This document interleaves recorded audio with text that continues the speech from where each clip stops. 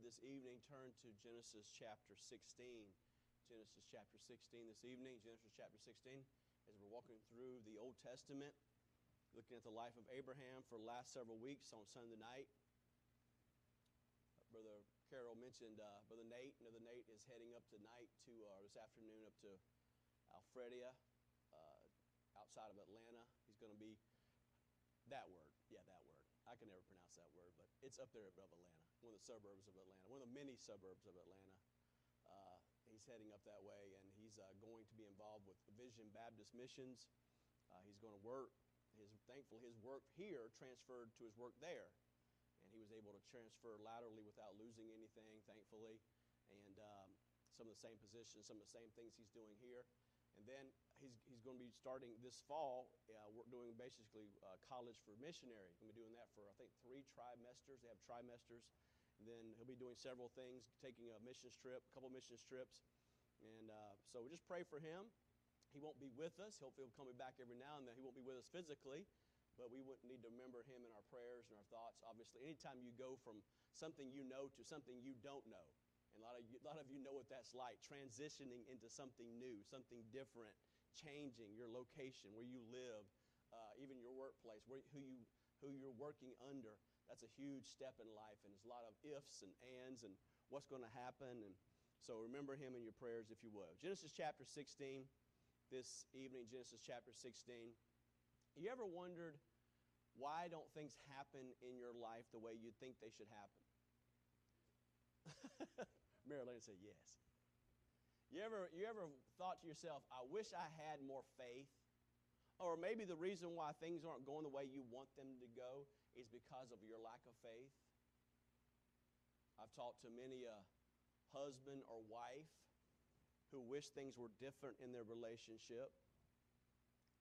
They think, well, maybe it's me, or maybe it's him, or maybe it's both of us. Or maybe you're wanting a job, or maybe you're looking for something different. You're anticipating something. You're desiring something. And it's just not happening. And you wonder to yourself, why? Why? Is it me? Is it God? Have I sinned? Have I done something wrong? In the Christian life, I wish I could say to you the Christian life is always steadily upward. That everything, every place, every move of your life is always going to be positive. But in the Christian life, there's ups and downs, like everything.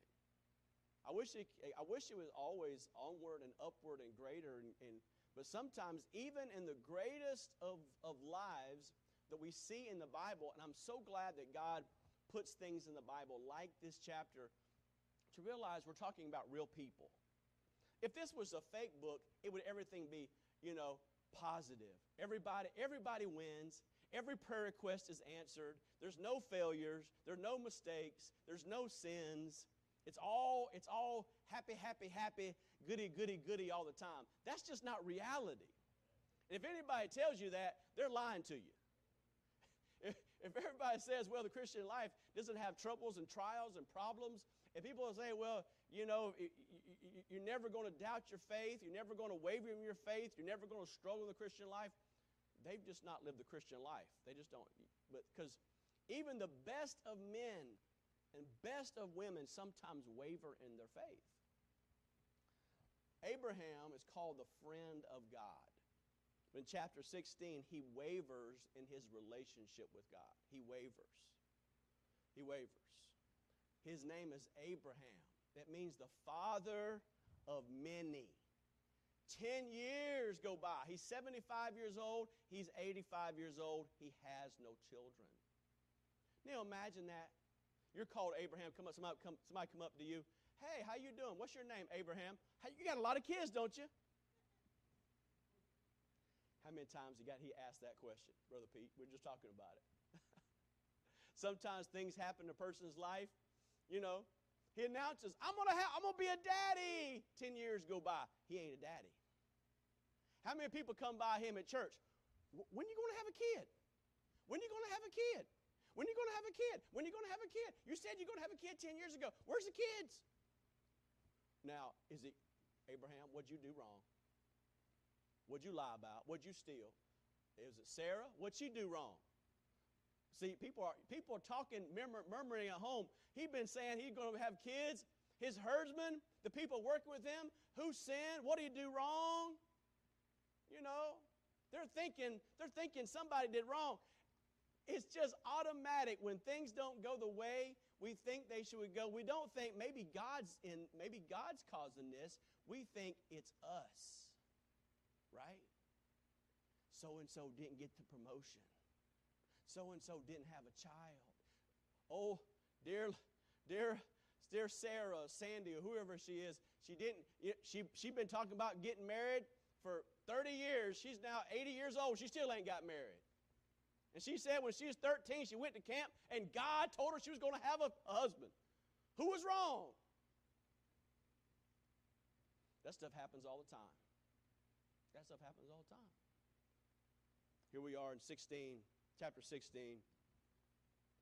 Abraham, 10 years waiting. Man, I can't wait 10 minutes. How about you sometimes? Now you're asking Abraham to wait on God. Let's look at this passage of scriptures. First of all, this evening we see the alternatives to faith.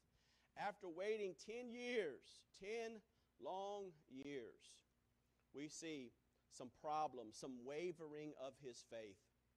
Look at it. Verse 1. Now Sarai, or Abram's wife, bear me no children. And she said to the handmaid, an Egyptian whose name was Hagar. Then Sarai said to Abram, behold, now the Lord hath restrained me from bearing. I pray thee, go into my maid. It may be that I may obtain children by her. And Abraham hearkened to the voice of Sarah. What'd he do? First of all, in his decision making, he took improper advice. He took improper advice. Now, most of the time, and I say most of the time, I say generally speaking, I always tell a man to listen to his wife. I thought I'd hear at least 30 ladies shout, sing, wave a hanky, do something. Generally speaking, men, you should always listen to your wife. Not one man spoke up at all. You all were quiet. It was your opportunity to shine. Amen. Man, you could have got brownie points tonight, man. She would have actually fixed you a steak tonight or something if you'd have shouted or something. Yeah, that's a good thing. I said generally speaking. I did not say always. Because no one is always right. Right? No one is always right. But a man who is married should always listen to his wife. It does not mean he should always follow what she says. Did you get my drift? You get what I'm trying to say to you? Just because she suggests something does not mean you should do it. You should listen to it. You should think about it. A man who never listens to his wife is a fool. Just plain out straight. A man who's married who never listens to his wife is just a plain fool. But a man should listen to his wife. Consider it. Pay attention. Because God gave man a wife to help him. She sees things he can't see. She understands things he can't understand. He should listen. But it does not mean that he should always do what she thinks should happen. And in this case, Abraham shouldn't have listened. He should have heard what she said, but she should have said, Sarah, I know it's been a long time. I know it's been 10 years. I know those women down at the parlor where you get your nails done. I know down there at the Target and the Walmart. I know they've been yipping and yapping and saying, whose fault is it? Is it you? Is it Abraham? Who is it that you know they are talking?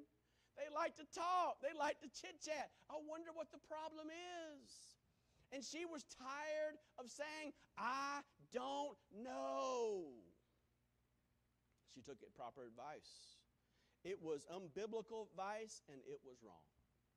Men, according to God, you are the head of the house. You choose the direction. You're the leaders. You are going to stand before God, you yourself responsible for your homes. You say, well, my wife said, or my kid did, or my cat did. No, don't matter what they did. What did you do? Biblically, the man is supposed to be head of the home. He made a bad decision. He received improper advice, and he took it. He took it. Secondly, not only that, he rejected the laws of marriage. It says in verse 3, and Sarah, Abraham's wife, took Hagar, the maid, the Egyptian, and after Abraham had dwelt 10 years in the land of Canaan, and gave to her her husband to be his wife. God's design has always been one man, one wife, till death do their part. That's always God's design. Back to Genesis, all the way through. It's never changed. Now, the customs of the day, they were living in the land of the Canaanites. Canaanite men had lots of wives, especially those in authority. But dear friends, just because society is doing something doesn't mean Christians should do it. Amen? If you do things just because society does it, you're in trouble. Because they come and go. They change. They're always going the wrong way. They're like that tide out in the Gulf. The society is always going towards the wrong way. If you go out there and say, well, the world's doing that, the world's doing all kind of crazy stuff. It's getting crazier and crazier and crazier. It's not getting more conservative. Many of you lived in a day where you rarely even heard about divorce. You rarely heard about lesbianism and people being gay or homosexuality. You didn't hear about that stuff. Man, in my high school, in the South, in the 80s, if somebody would have come out of the closet, they would have been beat up. I'm just being honest with you. If somebody came in my high school, if one of the guys on the football team got out and he said, hey guys, I just want to tell you I'm gay, everybody would beat him up. You say, well, that was wrong. Well, dear friends, it is wrong. Homosexuality was wrong. And everybody knew it. They didn't talk about maybe you know, because it was a shameful thing. It was a wicked thing. It was a wrong thing. And dear friends, it's still wrong today. But society accepts it because everybody says, well, you know, that's just my truth. No, dear friend, it's not my truth. It's the Bible truth. God says homosexuality and lesbianism is an abomination. It's always been an abomination. It is an abomination, and it always will be an abomination. It's the way it is. And for us as Christians to say, well, maybe it's not that bad. No, dear friend, it's always been bad. Society's just now, and unfortunately the church now is saying, well, it's you know, we need to love them. And it's not just homosexuality. It's anybody who's choosing a life of sin. It's anybody who is doing wrong. The problem is we want to not talk about truth because we don't want to offend anybody because it hurts our feelings. And that's what's happening in the world. Society is just going further and further and further. And what's the church do? Well, we're not right next to the world, but we try to stay kind of right. We just kind of go with the flow. Right? The things I'm saying to you 20, 30 years ago, they wouldn't even be mentioned because everybody knew it was wrong. Everybody knew it was wrong. It was just the way it's truth. Truth, by its very essence, never changes. It's always the same. So they're rejecting the laws of marriage. They're saying, well, you know, Abraham, maybe it's you, or Sarah, maybe it's you. Let's just do plan B. And that's always what the devil wants you to do. God has a will for your life, but when things aren't working the way you think they should work out, what happens? Plan B. Plan B. No, dear friend, stick with God's plan for your life. Thirdly, he refused to wait.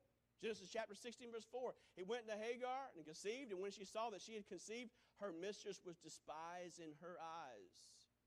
The bottom line is Abraham would not wait on God's will. He would not wait. Waiting, as I said to you even last week, was one of the most difficult things we can do in life, especially when you want something very badly. Oftentimes, we compromise what we believe and choose to go the easy way instead of God's way. What is results of violating God's revelation? First of all, there's a jealous rivalry occurs. Verse 4, look at it. We went into Hagar and she conceived, and when she saw that she had conceived, her mistress was despised in her eyes. Isn't that something? Hey, Sarah's the one who thinks this whole thing up. It actually happens, and now Hagar's despised in her eyes. There's a rivalry because there's not supposed to be two women in the kitchen. Amen? When you do wrong and you compromise, it's going to cause problems in your life. And you can't just wipe those problems off with Ajax. You can't just say, oops, I shouldn't have done that. You can't just go to God and say, God, forgive me. Yes, He will forgive you, friend, but the consequences are going to last the rest of your life. I often counsel people who made horrible decisions 20, 30, 40 years ago. And I can say to them as honestly as the Bible teaches, God will forgive your sins. And that's true. If we confess our sins, He's faithful and just to forgive us our sins and to cleanse us from all unrighteousness. But the consequences of those sins that you committed at 15, at 16, or 18, or 20, or 25, or 35, part of those consequences will be with you for the rest of your life.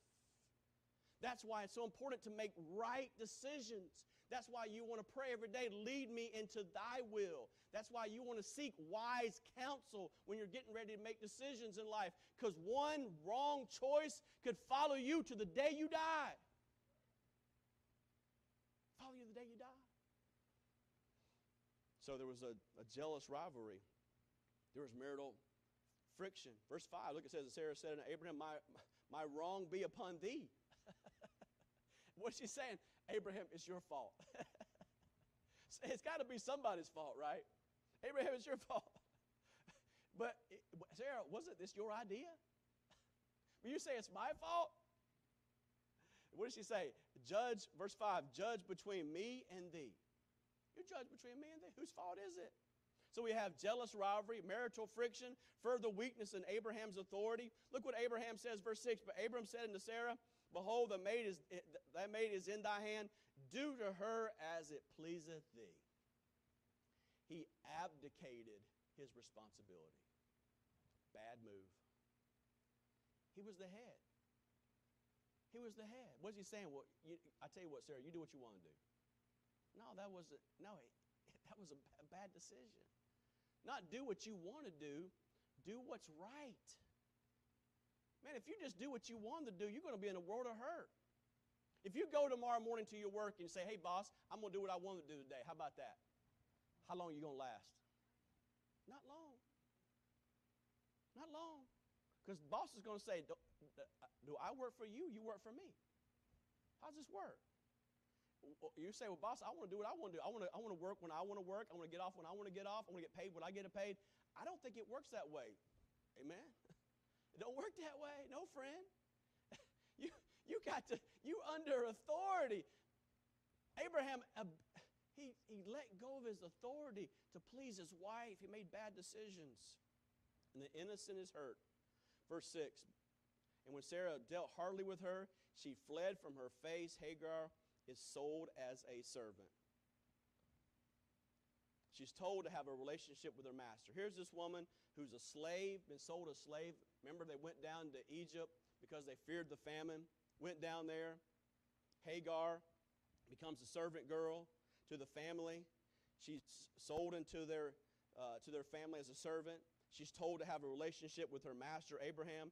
She becomes pregnant, and her master's wife is now mad and jealous, even though she was told to do it. So what happens? The innocent are hurt. And whenever there's disobedience, the innocent are hurt.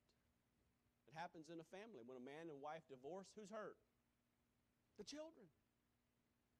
They're confused. This whole thing, you stay with me one weekend, you stay with me one weekend, you go with me one day, you stay with, that's all foolishness.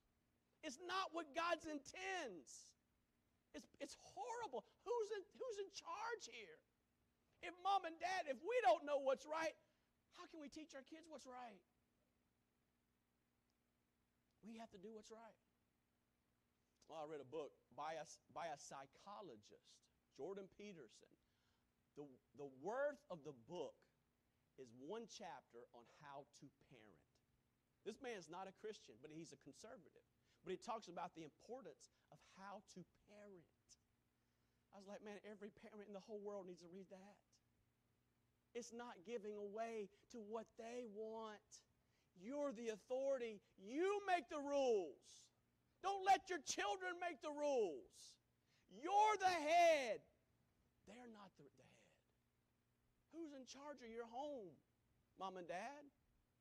Are your kids in charge? Who's in charge? You're the authority in the home. Who's making decisions in your house, really? Whenever there's something wrong, the innocent are hurt. I read a story just before the Civil War. There was a man by the name of Worthley Taylor. He hired a young man by the name of James. In the summer time, James was cutting wood, milking cows, sleeping in the barn. And of course, Mr. Taylor had a daughter, and James fell in love with the daughter. And after the summertime was over, James went up to Mr. Worthy and Taylor and said, "Hey, can I marry your daughter? We love each other. We want to get married." Mr. Taylor said to him, "You got nothing. You poor. You work for me. You have nothing. And basically, you are nothing. You can't marry my daughter. You have nothing." James responded, "I will work. I will provide for her. I will take care of her." Mr. Taylor said, "Nope. Sorry, son." And he left. 35 years later, Mr. Taylor continues to prosper. He's tearing down his barns. And inscribed on one of the rafters of the barns was the name of this man. You know what his name was? His name was James A. Garfield, President of the United States of America. Oh, if he'd give the man an opportunity. If he'd have believed this man who was working hard, doing everything, say he loved his daughter, that man's daughter could have been married to the President of the United States of America. Oh, how different things are. What was happening with Abraham? Abraham basically was like Mr. Worthy. He did not believe God. He got to the place where he did not believe God. Do you and I trust what God says in our life? Do we believe it? We see the alternates of faith. Secondly, the actions of a sovereign God. It says in verse 7, "The angel of the Lord found her by the fountain of water in the wilderness, by the fountain in the way of Shur. He said, Hagar, Sarah's maid, whence camest thou? Whither wilt thou go?" And she said, I flee from the faith of Mistress Sarai. And little did Hagar know, but God in his infinite grace had been hard on her heels every step of the way. We see the coming of the omnipresent one. He was there for her. Hagar was the innocent one. Hagar didn't ask for this. Hagar did this because she was a servant. She was expected to do this. If she didn't obey her master, she feared for her life. And sometimes that happens in life. Sometimes we get put in situations that are not good, not difficult, or not the best. And that's exactly where she was at. She decided to flee. She decided to get out of the situation. And what does God do? God, through the angel of the Lord, and this is probably the first time in the Scriptures we see this phrase, the angel of the Lord, is actually the pre-incarnate Christ, called a Christophany. It is interesting enough, this Christophany or pre-incarnate Christ doesn't come to Abraham. Doesn't come to any of these great and mighty people. Enoch.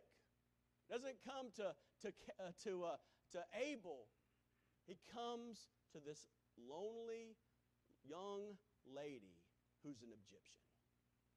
And he says to her, "I see you. I see what's going on." And what does he do? He doesn't go to her and he says, "I see what you're doing. You're making bad decisions. You shouldn't leave." What does he do? He asks a question. He asks a question. "Whence comest thou, and whither wilt thou go?" Questions convict the conscience. Statements harden the will. Moms and dads, you have supper time at 5 o'clock. You told your kids don't eat anything. You see them with a bologna sandwich at their hand at 4:30. Now you can preach a message, or you can ask a question. What is that sandwich doing in your hand? You see, they already know they're wrong. You know they're wrong. They know they're wrong. Now, you can preach a message on thou shalt honor thy father and mother. We've all done that. Or you can simply ask the question, what you doing with that bologna sandwich in your hand? You know it's 4:30, right? Instead of 5 o'clock. Ask questions. Isn't it interesting? God came to Adam and asked a question. God came to Cain and asked a question. God came to Hagar and asked a question.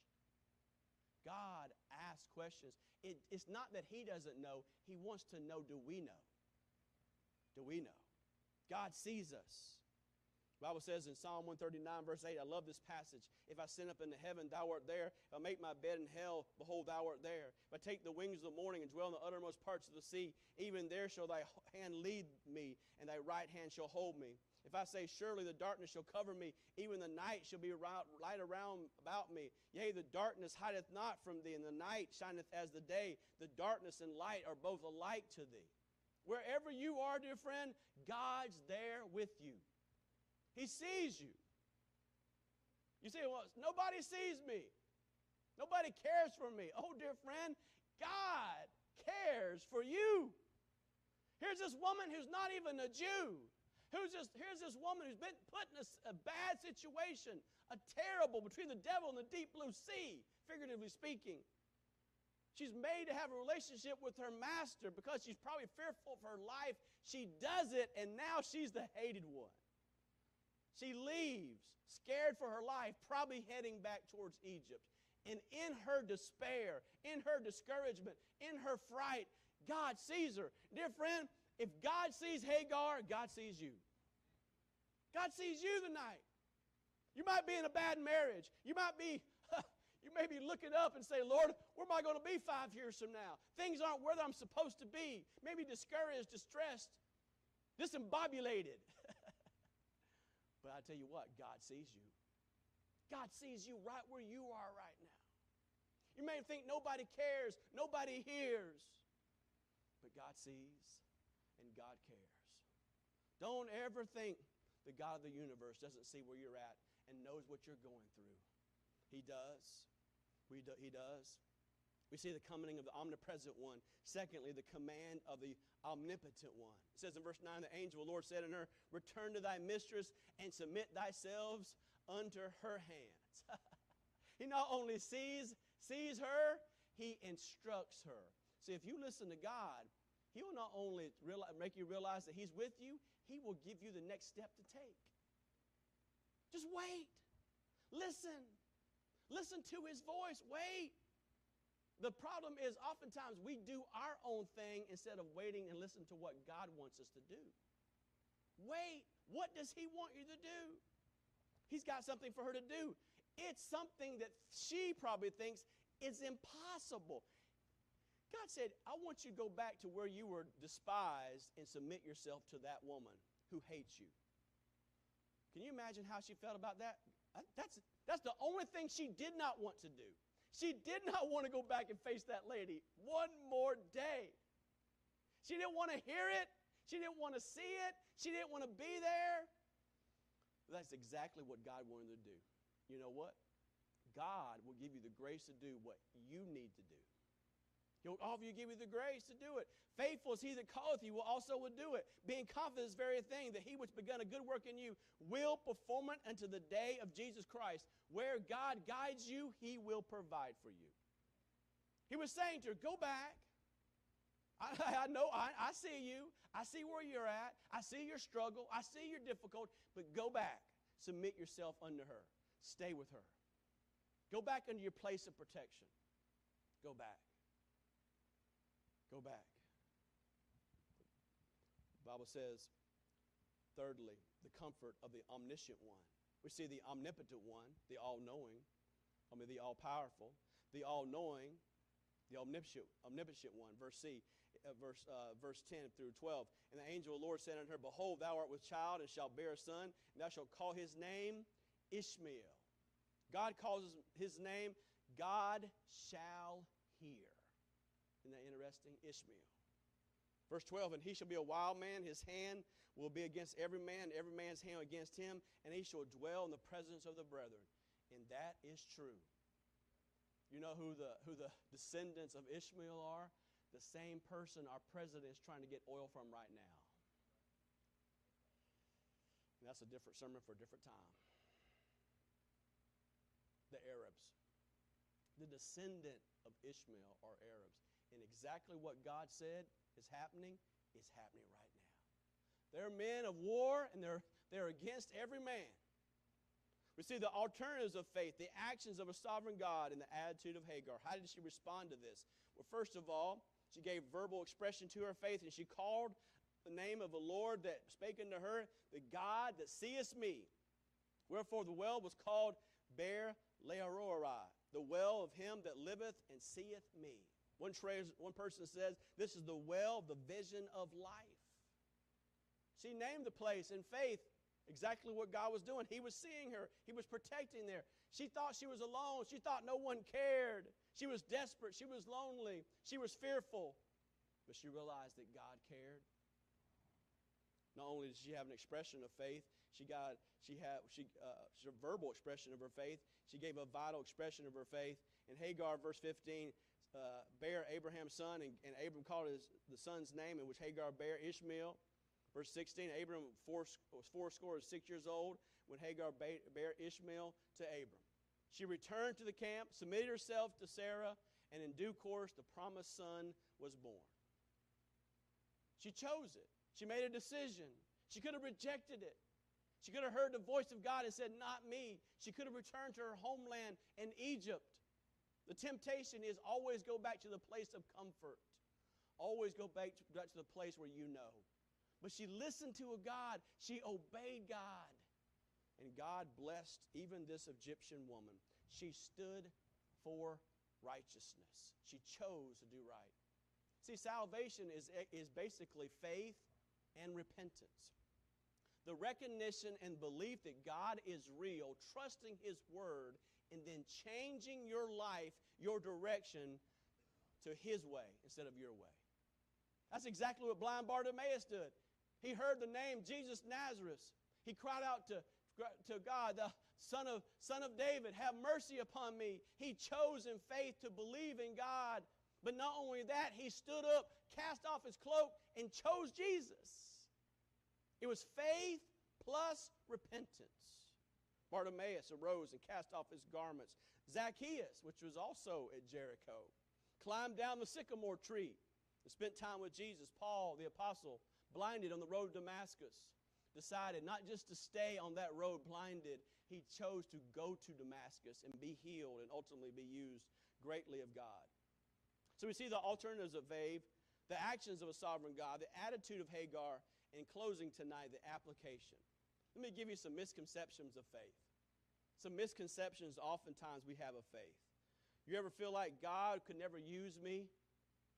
God could never use me in my situation. God could use me because of who I am or what I've done. The first misconception is that faith is evident by the amount.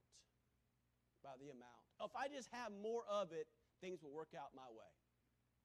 No, it's not more of you. It's not more of it. It's ultimately the object of your faith. See, faith is not just faith in faith. Faith is faith in God. Who are you trusting in? It's not just belief. It's belief in what God has said. Jesus said, Matthew chapter 17, 20, and Jesus said to them, because of your unbelief, for verily I say unto you, if you have faith as a grain of mustard seed, you shall say in this mountain, remove hence to yonder place, and it shall remove, and nothing shall be impossible unto you. So it's not the amount of faith, it's the object of faith. Do you really believe in God? Do you trust in His omnipotence, His power?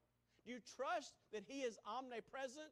That whether you're here in this place, if you think God can only hear you in this place called the church, dear friend, what are you going to do when you walk out that door? God sees you here. God sees you there. God sees you everywhere. Now, you're living for God. That's a comfort. But if you're walking away from God, that's a scary thing.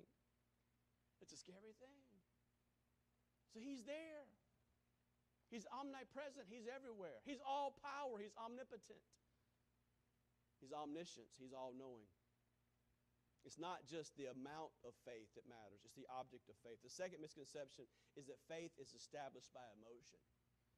If I just work up if I just cry hard enough, if I just yell hard enough, if I just mean it enough, then I will get it. Again, it's focusing on what you can do to get it. It's not having more earnestness. It's not working yourself up. It's not that. Faith is believing God's word. Emotion has nothing real to do with it. I've seen people saved, laughing and being saved, crying and being saved, and then showing no emotion at all and being saved. Dear friend, it's not the emotion of it. It's obeying the truth that's been revealed to you. You say, well, if you didn't cry, you really didn't mean it. Well, where's that at? Whosoever shall call upon the name of the Lord and cry shall be saved. Whosoever call upon the name of the Lord and show it with their face shall be saved. No, it just whosoever shall call upon the name of the Lord shall be saved. It's not conditioned on your emotion. It's not the amount that you think you have to have. And third misconception about faith is exercised by self-confidence. If I really, really, really, really, really, really, really, really, really, really, really mean it, then really, really, really, really, really, really, it's going to happen. If I'm just confident enough, if I just believe enough, if I just try hard enough, I know that I know that I know that I know it's going to happen. I remember us playing one of our teams. We were playing them in a state playoff one time. This other team had this little cheer. And it was almost like a chant. They would go like this: I believe, I believe, I believe, I believe, I believe, I believe, I believe, I believe. And I think sometimes Christians just think, well, if I just say it over and over again, I believe, I believe it, I believe it, I believe it, I believe, it's going to happen. Shazam! No, dear friend, it's not you, it's God. Have faith in God. We're trying to take the simple and make it complex.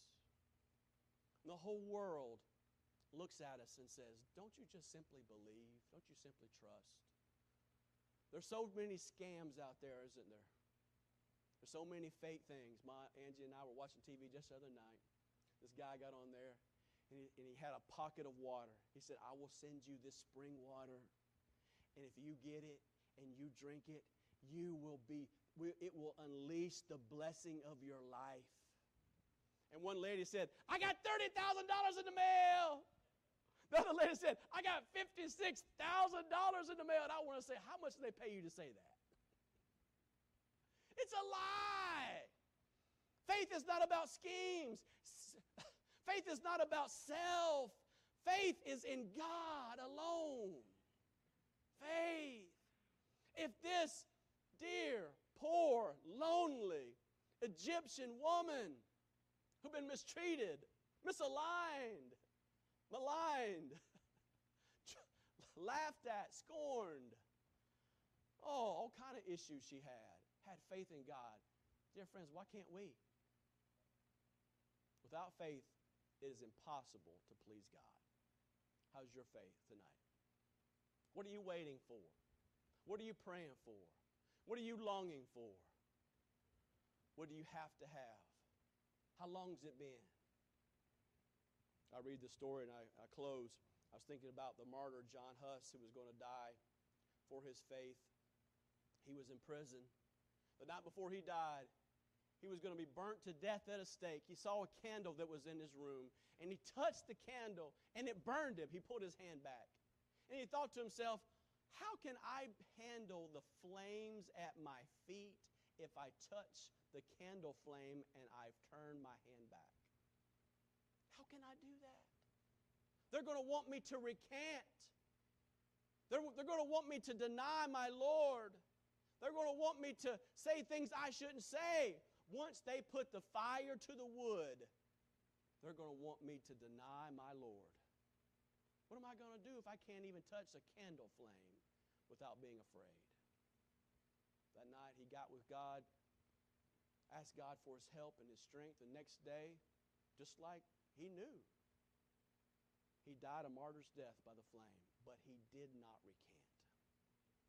and died trusting in God, believing in God all the way. And God, at that moment, gave him the grace and strength for the trial that he was going through. And dear friend, God will give you that grace too. In your time of need, ask for his grace, his mercy, his strength to do whatever he has asked you to do. He will supply it according to his perfect will. Father, we thank you for tonight. We thank you for this truth that is found in your word. I pray, Lord, tonight you'd help us to realize the importance of just trusting in you, simply trusting.